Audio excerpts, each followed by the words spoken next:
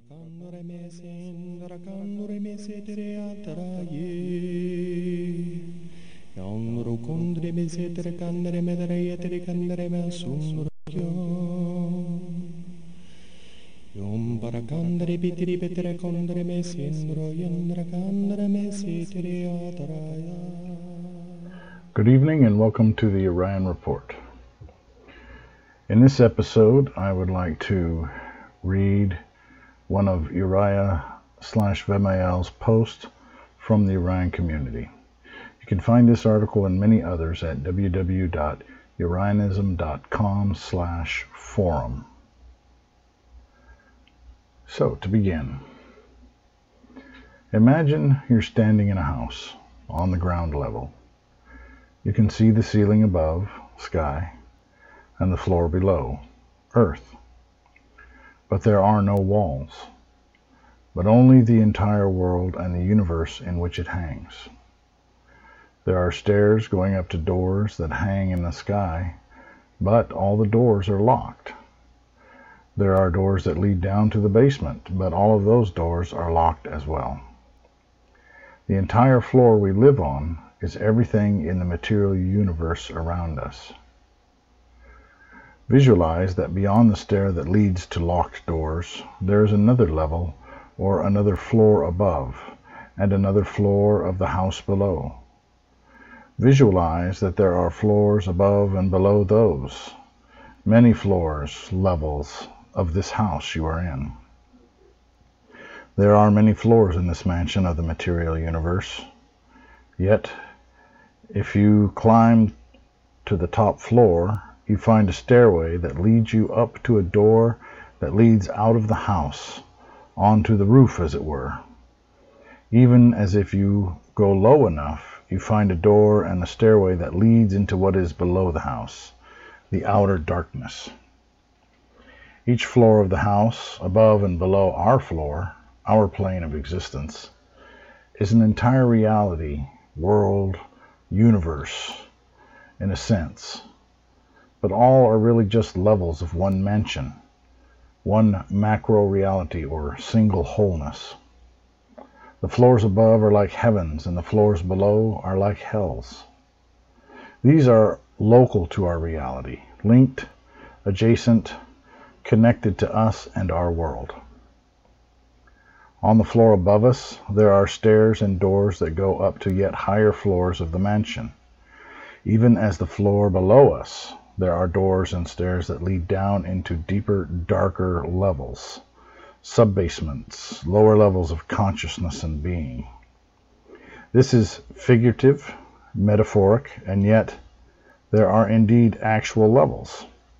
There are other planes and or layers of existence, different levels of consciousness and perception, but no less tangible and real, indeed seeming more real and intense when experienced directly.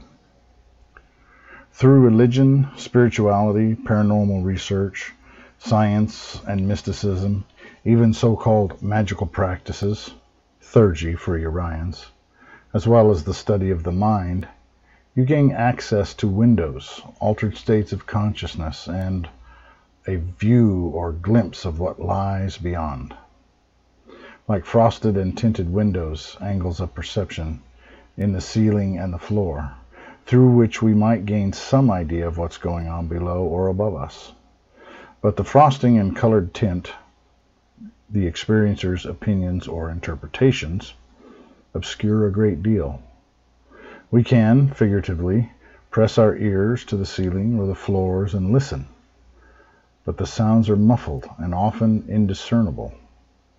This is often experienced literally in paranormal research. Mastery of techniques like astral projection and remote viewing, dream walking, and the shamanistic mystic practices of using natural herbal hallucinogens, fasting, sweat lodges, as well as near-death experiences, provide limited access to what is beyond the doors, seeing a little way into that what lies above us and below us or around us. Using the theurgical, shamanic, and spiritualistic arts brings us into greater direct contact with those that dwell beyond those doors. Death alone opens the doors, and usually only one doorway, one realm or area, atop one set of stairs, one spiritual mental pathway, is accessible to any single individual person, or one doorway to one area of the basement directly below us.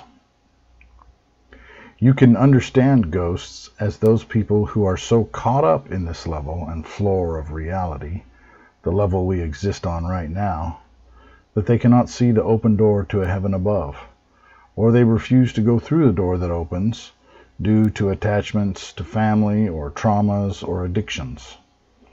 They linger unseen and unheard, except at a subliminal level. Some linger at the doors as if in the opening, waiting for loved ones to join them. Angels and demons alike will seek to lure those who are caught in the middle, upward or downward, as shepherds light or dark. Such guides are symbolically like sparrows or ravens. The doors that open to you in death are very dependent on what you believed in life. And in believing, I mean within your heart of hearts, what you really and truly believed. Most nice people will go up one floor and find it pleasant and wonderful there. Sincerely spiritual and philosophical sorts of a positive or peaceful nature can go up 2 levels, while deeply and sincerely devout souls may make it to a higher floor yet. Those who serve a God form, the idea of a deity, get a hand up. Yet we know that almost everyone who goes up will come down. But in coming down, they are stripped bare, with no memory of what came before. They are blanked out. Whatever came before is left behind on the upper or lower floor, and only a tiny flicker and echo remains, to return to be born again on the ground floor. The second death. We come back to this ground floor over and over and over. Why? We're told it's for our own good or for some greater good of all of humanity. We're told this every time, and there seems no end. If you go to a higher floor, the time between returns is longer, but still they will convince you to return on some important mission or another. Why? In some ways, those who sink lower retain more of themselves, refusing to cooperate with the scheme, willful and resistance. In rebellion, they are torn down and dissipated. Their spirits depart from them and return, leaving them, the identity soul, to rot in the basement of the mansion, forgotten and despairing, fading away to gray and shadows, then to nothing. For all beings are nourished by the spiritual light, and the farther one is from the light, the more warped, twisted, malformed, and shadow-like one becomes. There are also a few spirit beings who do not rise or fall, but seek to skip from one body to another, walk-ins, choosing bodies near death to enter into, regenerate, and assert habitation over. They still tend to lose the greater identity, but that process is due to the brain they inhabit and getting caught up in the memories of the new identity. And they recover almost their entire fullness of identity upon exiting. These wandering stars are often of a darker ilk, but some are caught up in the angelic or transcendent cause. Some might call these the immortals. Certain natural narcotics or rituals can be used to awaken the sleepers within. For Urians, the teaching, the training, the goal is to integrate the mansion within ourselves, looking at the floors, levels within ourselves first, and reaching out to the limitless living one who is beyond it all, who is imagined by many names and guises, but who is ultimately far more than human and beyond our notions of good and evil, light and darkness, the one, the Most High. The man named Jesus, Yeshua, we believe, reached that supreme God and unlocked the door to the roof for those that came after. Others have transcended throughout history, and this is what we talk about in Urianism, as a getting off the wheel or going beyond heaven. In Kabbalah, it is Kether, the top of the tree. It is the peak of the figurative Mount Sinai. It is the roof of the mansion we live in. In Sylvia Browne's work on the afterlife, a New Agey Gnostic whose visions of the afterlife were very in tune with what is frequently reported in near-death experiences, she was told of the seventh veil. She said that people rarely go through it, that they are discouraged from doing so and never return when they do, so it is held as a frightful thing. For us, the goal is to get out of the repetition. Therefore, we are in rebellion to reincarnation, and we oppose all who encourage humanity to go along with the program in this regard, which is why we often speak out against Eastern religions that emphasize surrender to the wheel. If you stay in the house, you will keep coming back. A tiny part of you will, anyway. This mansion, this world at any rate, is a soul farm, a louche ambrosia farm, and we are the livestock being preyed upon and fed upon, milked and sheared and ultimately eaten again and again. In my Father's house are many mansions, Jesus said. There are many realities, universes, within God's overall house. When we speak of the transuniversal, we mean the place outside and between all universes, or the mansions of creation, the house that contains the mansions. Not all mansions are equal. Some are more open and awake, alive if you will. Others are darker and more oppressive. Some are dormant potential. Others near to being realized and transcending. In this frame, Urians are told of an ascendant mansion called Prismia that vibrates at a higher frequency and is far larger than our own, and has attained equilibrium as a self-aware living organism. It is a conscious universe that does not dissipate, but is ever self-renewing, connected to and drawing energy from the pleroma, aka no demiurge. It has its own floors, levels, just like our current mansion reality, but the barriers are thinner. The doors have keys that can be attained even by mortals there.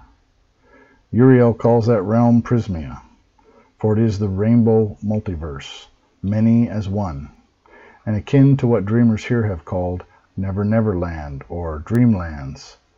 Indeed, that place over the rainbow. It is a universe reality where what we call dreams, fictions, fantasies, and fables or myths are realized, and indeed the source of our inspirations here. Our fictions are like echoes of original and true realized realities, worlds and galaxies there. Uriel has offered devout Urians who choose it passage to that place, and new lives there as immortal citizens thereof, when our time here is done. It is an option to consider, but in Urianism, the goal is the freedom to choose by becoming, coming into being through wholeness and union with the divine. Anyway, I hope this helps you understand Urian cosmology a little better. P.S. It is of note that there are, in fact, other rooms, sections, on this current floor of reality. In a sense, ghosts are in another room here with us, but separate from us. Fairy, fae, spirits, governed by the elders, are here, but separate, in what we call Avalon or Unwin. These other rooms are what can be referred to by names like the astral plane, the etheric plane, limbo, purgatory, etc. They are on the same level as us, but behind invisible veils or curtains, sectioned off, some existing as if in a hazy dream of our world, and others seeing and hearing us and interacting with us without our awareness. This in-between state is where the vain powers actually dwell, in their own heavens and strongholds, their own rooms within this floor of the mansion. And that concludes the reading tonight. Join us again next week when I have another episode of the Urian Report. God bless you.